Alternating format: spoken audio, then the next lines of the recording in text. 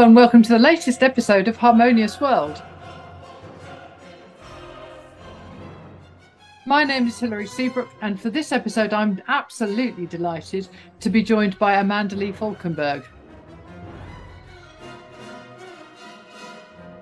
Amanda's latest album is The Moon Symphony, and what you're listening to now is the first movement, Celestial Tug of War. I'm very much looking forward to my conversation with Amanda, and I hope you enjoy listening to it.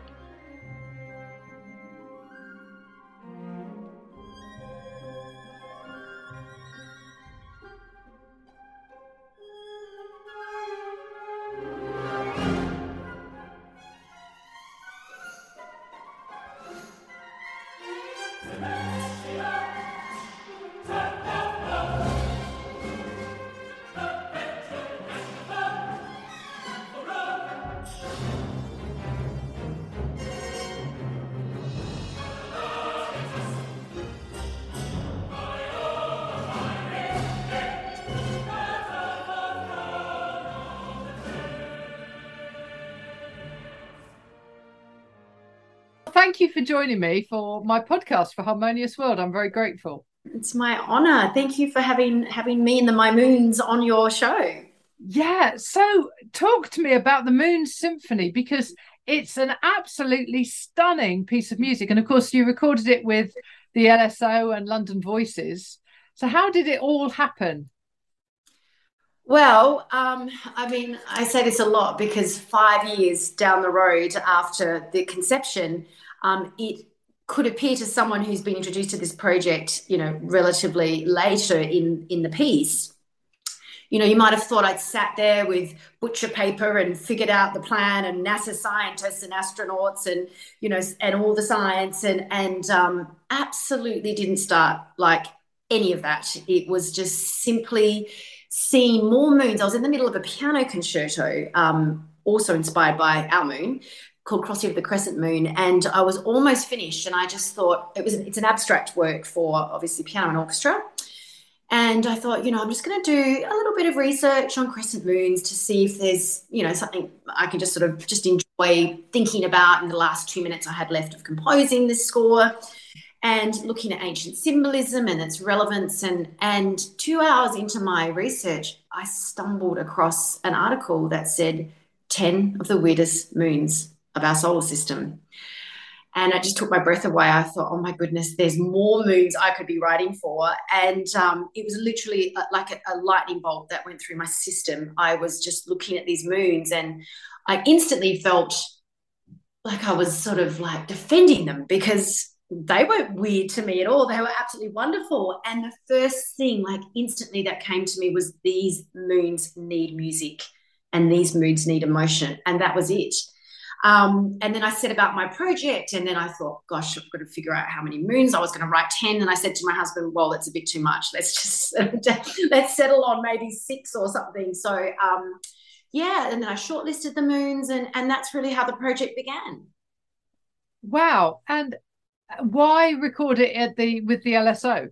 I mean, why not? But well, dream big or go home. And obviously they're one of the most incredible orchestras walking the planet, and having the dream team of that orchestra with Marin Alsop. And it was actually going to be in Abbey Road Studios as well. But because COVID restrictions were still around, we couldn't get the 60-voice choir and the orchestra in that one room. That's okay. We found a way around it, which I think is yielded a better recording anyway, because we've got separation. But yeah, so good on Mario de Sa. He's been on this journey like for 5 years with me. I was sharing with him the vision way back when, and trying to align the diaries of Marin Alsop and LSO is obviously no easy feat. But so we were just having, in conversation for 5 years about how we were going to get all of this to happen simultaneously. And so that's LSO story in it. There's more to all of that. Obviously, there's a big COVID story there as well, which is another whole chapter in this conversation if we need to go there. But yes, so the dream team. Yes. So talk me through the various movements of the suite of the symphony, because they're all very different. They all have a very different texture and a very different momentum, if you like.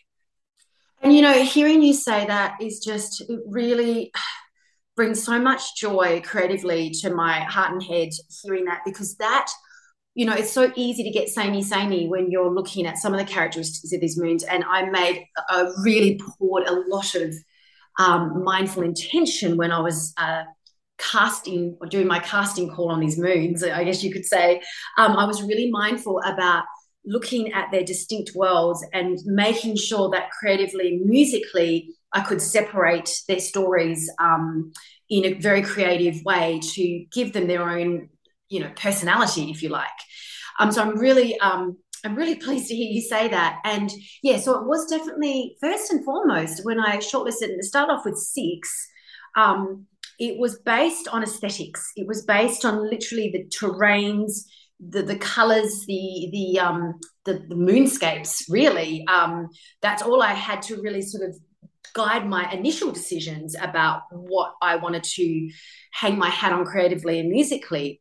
And once I'd settled on those six moons, I then elected the first one that I would start to compose, and it's actually Europa. It's not Io that most people might think. It was actually Europa, because there was probably the most about that moon that was trending, because of course NASA is sending a spacecraft, big flagship spacecraft in 2024 to investigate this world.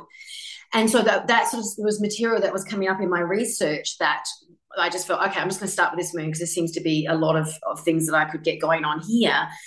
But I quickly realized in the research process that, whoa, there's a fair bit of science going on too. So rather than just focus on aesthetics, which I was only going to have a choir and maybe just a wordless boy choir, an orchestra and a wordless boy choir. Initially, I was just going to go after that vibe.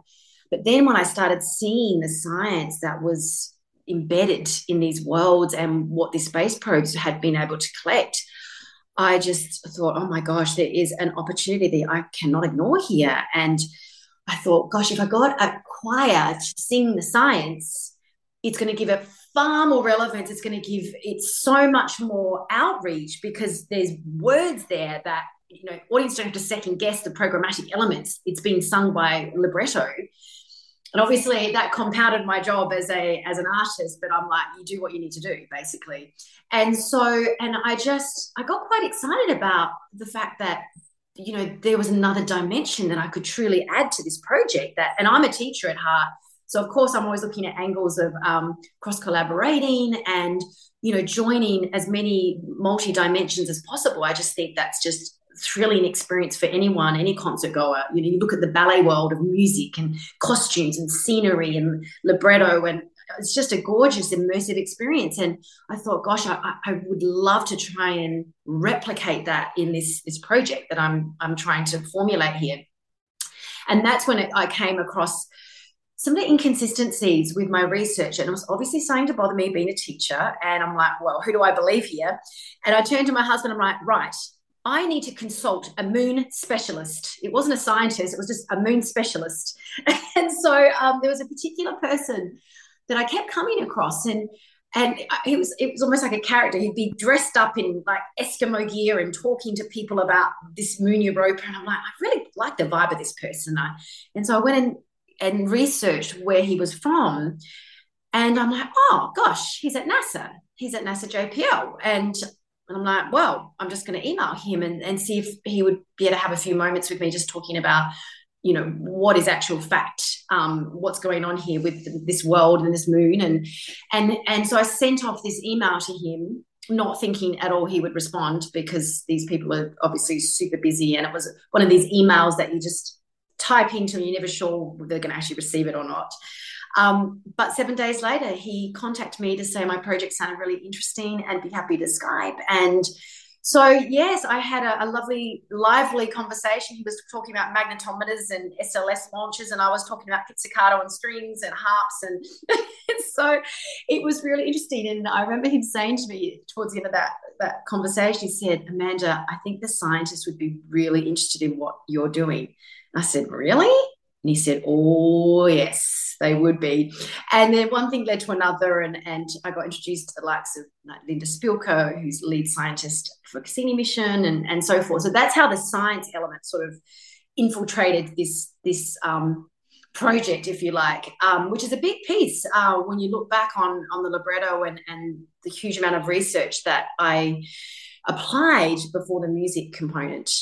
Yes, and that link between science and music has always been fascinating to those of us on either side and those in the middle, because there's a lot about music that you can't explain, and there's a lot about it that is physics and all the rest of it. And it's just a fascinating area, isn't it? That place where music and science meet. It's just fascinating. It absolutely is. And to my point, the reason why I'm here in London is because we just had two massive events at Imperial College of London for Key Stage 3 students and Key Stage 5 students at Imperial College, Great Hall. And it was a pilot. It was like a launching of my outreach series called Luna, Learning Under New Artistic Regimes. And so I'm developing this program to cross-pollinate these two worlds. And I think the thing that I'm excited about is how the role that music can play, not just from an emotional perspective and a sound world, but what I'm finding is that now the libretto, and at least introducing how at least I presented it to the audience last Friday, was on because obviously science has driven the whole creative process. But I felt what happened at the end of that evening when we had the Q&A, the questions that came up from the students, the platform that this Moon Symphony now represents is like a stimulation ground for conversation. And I think that's just one dimension that could be explored in terms of having it firmly sitting on center stage with science to then, activate their minds, their curiosities and imaginations. And then, yes, I mean, the libretto's there sort of finessed in a way that I wanted to put a theatrical lens on how I was transferring the science back into the symphony, because obviously, you want it to have a poetic spin. You don't want it to be too, sciencey. But that's where this outreach program, Luna, comes into the picture, because now what we do is we look at a word and, like lifting the bonnet of a car, underneath there's all this nitty-gritty science that can come through. That is amazing. It sounds absolutely fabulous. One of the things that I love about music is the use of music from centuries ago for storytelling, because using music, in folk songs and that sort of thing, it made the story easier to tell and easier to hear and easier to remember and all the rest of it. And I think that link between music, science, and then the language, the libretto, is really, really interesting. And I think, being an educator, being a piano teacher, I mean, I have the luxury of just having, decades. I've been piano teaching since I was 13 years old. And I've had decades of just being in, direct conversations, one-on-one. Like, how unique is that? To really explore the minds of these all ages, from 2 years old to adults and 70-year-olds. And so I've had like an audience to kind of really enjoy, figuring how the mind operates, especially in the creative world of music, and learning as well, the theoretical world, because let's face it, that there is such a mathematics driven behind the notationary world of music. It's one thing to play and perform, but then you need to learn the language, just like you need to learn the formulas in physics and chemistry. And there's all of that beautiful cognitive area of neuroscience that it would be just extraordinary to explore. So you've got all these like multiple layers and dimensions of educational inspiration to intertwine together. And I think that's what I was really excited about, that here I could, maybe stand as close as I could to that science world and get that science world as close to that artistic world. And, boy, from what I've experienced with the scientists that I've presented to over the years, and now, of course, I'm now just starting to reach the students, it's pretty exciting. The feedback I'm getting from the scientists is they really are, you're seeing their whole creative side being ignited by this theatrical platform. And, having them under lights and, camera and action on Friday, it was funny because I do a lot of piano recitals over the years, and I'm very fussy about how that comes together. I do want it to be quite a theatrical experience for my students. We have rehearsals and, we practice our bows and all that kind of theatre I inject into that experience. And here I was at Imperial College, and I said to one of my piano students that came, I said, well, it's basically like those piano recitals I set up for you many moons ago, but this time I get to work with the scientists and the astronauts, and I get to tell them what to do on stage. Yeah. But they were really good sports about it, actually. And they, this is the first time they were sort of positioned in this lens, if you like. And I wasn't sure how they would sort of respond and react to the and interact with this idea of, but they were really great sports, and I think they really enjoyed it. They got completely mobbed on stage with questions after, and I think they enjoyed the celebrity sort of aspect to all of that. The actors on stage, the scientists on stage, the moons, and it was a really joyful experience. Oh, that's absolutely fascinating. And to get scientists performing is wonderful, because there's so much about their world that is behind a screen and looking at data and all of that sort of stuff. And to be able to then come out onto a stage and talk about it, present it, is just wonderful. And I think this is why, now I'm remembering, I did not set out with this complete vision. It was just moons need music and emotion. But I think this is probably where my role as a film composer really kicked in a whole other gear, when I was finessing these moons into stories. But I was not only looking at the characteristics of the moons and their particular science, what I also have injected into this music. In fact, I'm giving a presentation at Imperial College tomorrow night for another outreach for public audience, for outreach adults, is the fact that the actual scientists have also played a big role in the musical inspiration. When those geysers were finally discovered at Moon Enceladus, it was quite a sort of a detective story that was unfolding from the magnetometer instrument right up until the image team finally captured the geysers emanating tens of thousands of kilometers into the night sky, backlit by the sun. Those absolutely incredible imagery. I've created in the score, I call it the jaw-dropping chord, with that moment that the scientists, can you imagine, like, the career-defining moment water found in our outer solar system?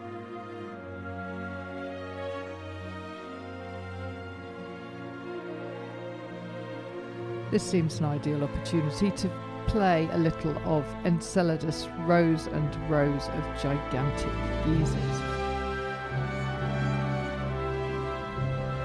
which is the fourth movement of the Moon Symphony.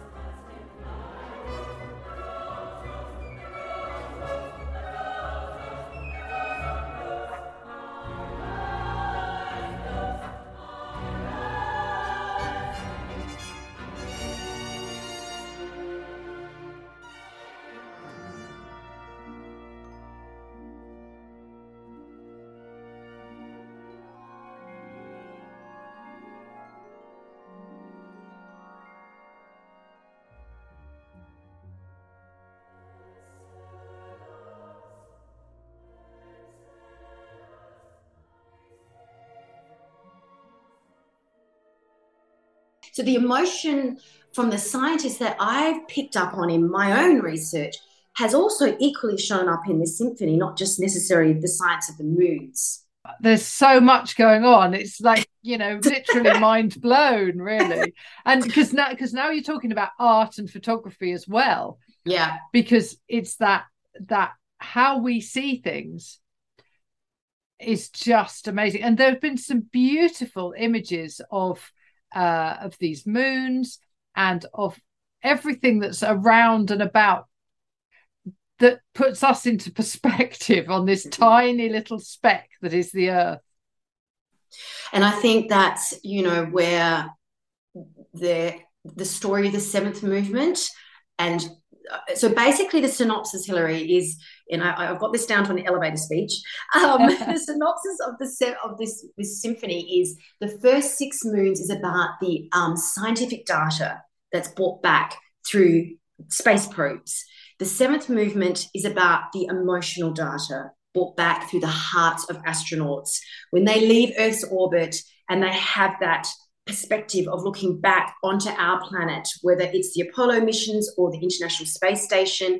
There is this interconnectivity that is breathtaking, that is life-changing. And, with my many conversations with astronaut Nicole Stott and Helen Sharman from Imperial College, all astronauts come back failing words fail to try and describe that life-changing event.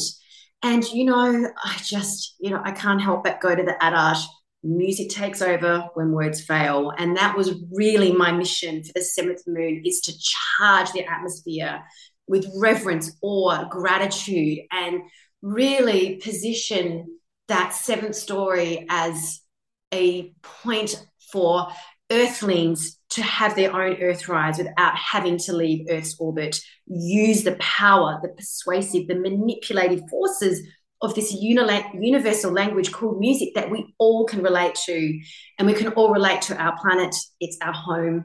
And that was really the big overarching themes of that 7th movement story. That's brilliant. Well, thank you so much for explaining all that. Can you just tell me how your lockdown was?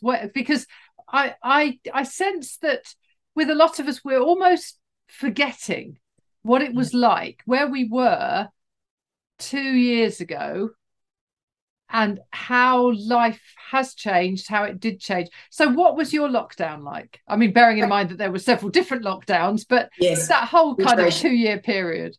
Well, okay. So the first 10 months. Okay, here's my story. My husband would go out and do the shopping, and I would be glued to my studio every single day, like 12, 14 hours a day, because what I was doing is taking the electronic score that I created from a different platform and starting from ground zero and putting that in a notation software. I was using Dorico. And so it was an enormous task, billions of decisions I was making. Now, this is when lockdown happened, okay? So months rolled by, and my husband would be knowing that I was like pedal to the metal with all this, finessing of this orchestral score, ready for live musicians to finally perform.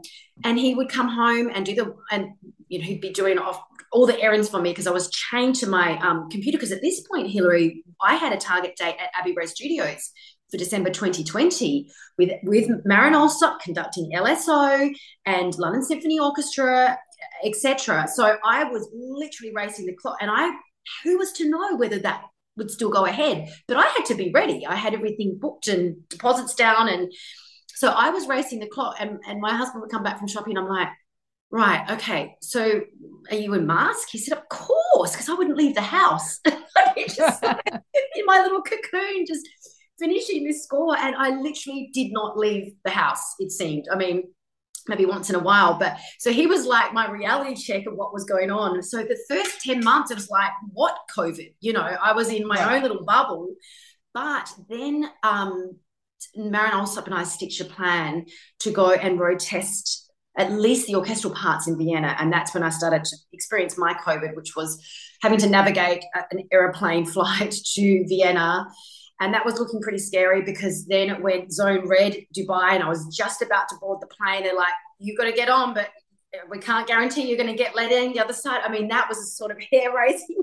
I'm like, I was ringing my husband saying, okay, I think I'm just going to take the chance and go, because we set all this up, and fortunately they let me in. But I mean, that's, this is the amber zones, the red zones, or whatever those colors were. Yeah. So I had my little frightful little moments there, and obviously clearly masked up. But anyway, but we managed to get a reading done, and that went super well. And then, of course, pretty much about a month later, I got the inevitable news that it wasn't going to happen at Abbey Road Studios. And so then I did, my next year was really actually, I found it as a blessing for me, because it gave me breathing space to just really calmly look at the project for what it is and what it was, and unpick the science and start really thinking about my outreach. And I was in a sea of words. I was in a sea of outreach words, figuring out how to repackage the story so that people could really get, I mean, you can enjoy the symphony for as it is, just music and visuals alone or whatever, or there's this massive undercurrent of information that's accessible if you want it. And that's what I really enjoyed for the second year of COVID, just calmly just enjoying all the revisiting of my science notes, and putting it as I want it to be experienced in a symphony. Yeah. And it feels like it's all come together. And maybe without COVID, it would certainly have been different. And maybe it wouldn't have been the same, as good. So every once in a while somebody talks about something creative, something artistic that's happened that would not have happened if they'd been still getting on planes, flying everywhere, performing here, there, and everywhere. That it gave a lot of us a breathing space. And absolutely, you just remind me of another massive project. Two things I want to comment on, actually. First of all, if we were going to have that session at Abbey Road Studios, I was really keen on having at least a piano reduction under my, finessed ready. And I mean, this is like a 42-minute symphony, and there was no way that I would have had any bandwidth to do that. And I wanted to do that myself. I didn't want to start farming that out. So COVID gave me an incredible opportunity to enjoy that piano reduction process, and make those decisions about what just not it be such a rat race about quickly throwing it together. I could mindfully enjoy the scenery and the experience of just, okay, now this phase of the project, how lovely is it now? I can look at my orchestra and figure out how I'm going to make that piano reduction and the choir. And so I was doing that, and so I was dancing between that and the science, and it was just a really calm, tranquil platform. And I'm again, this whole project I've always wanted to enjoy every aspect about it, and COVID allowed that for me. So I'm really grateful for that time. Yeah. Well, and I'm really grateful, because this podcast wouldn't exist without I noticed COVID. that, actually, that yes, it came about during your COVID experience. Yeah. Fantastic. It's amazing, and I am loving it. And it's become so much more now than just me sitting at home talking to people. And I've spoken to some incredibly talented musicians, because I've had the time, because people weren't dashing about here, there, and everywhere. And now I think, because I've got a bit of a reputation, people are prepared to give me the time when they are dashing around. So that's really amazing. Exactly. Yes, I mean, for all the nastiness and the grief and sadness and frustrations, and boy, has it been a spiritual practice for so many of us to really step back and look at the bigger picture about time, and being expansive in that time, and eagle's perch, looking at the situation from a different perspective. And really, that's the theme of the seventh movement, loud and clear. And of course, now that we are reunited again, yet another theme that is driven home, that the point's really driven home in that seventh movement. So the timing of the birth of all of this was, for me, extraordinary, like in terms of the themes that this Moon Symphony truly represents. Brilliant. So where can people, are there plans to perform this live? I would love to say yes. Yet, no, there's no plans. And it's one of those really, I mean, the nice thing is, like, I feel like, you know, being a musician sometimes isn't for the faint-hearted. You know, my sister pointed out to me, she's like, usually, Amanda, you know, people are like, oh, I've got to get a performance. And like, you're just so busy doing outreach and science, and you're like, you're just so relaxed about it. And I truly am. Like, if anything, this symphony has taught me, it has a life of its own. It has what I call the Moon Symphony clock. It does things when it wants to do. And I have enough evidence to prove that. So I'm just so perfectly relaxed and believe that when the timing's right, we'll get that world premiere somewhere on planet Earth. And I'm really not, I just very open and receptive to when that will happen. And I know that when it does happen, it's going to be absolutely brilliant. And so these things take time, and I don't necessarily want it to be rushed. I want it to be an extremely powerful event. It's going to require resources and financing, and that takes time. Sure. And so really, no, the answer to that is absolutely no, zero. I mean, and yet even before I composed the music, Hilary, I had already planned, the vision was a world premiere, maybe Royal Albert Hall, maybe Walt Disney Concert Hall. They're my two biggies. But I believe it's going to happen, and it will. And I'm, you know, and again, it's one of those things that enjoy the scenery as towards that next phase and how that all unfolds, really. Fantastic. Well, thank you so much, Amanda, for joining me. It was an absolute delight to talk to you. Thank you so much for this conversation. I really appreciate it.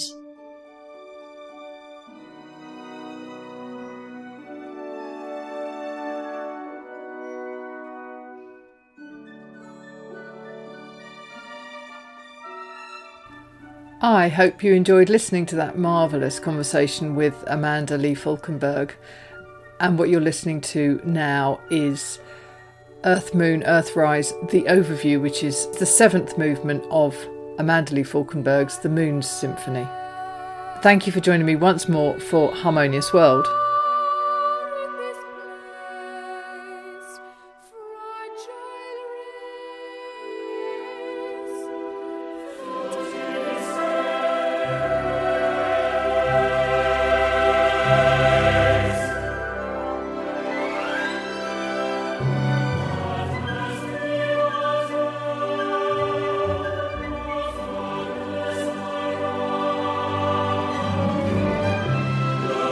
Lord.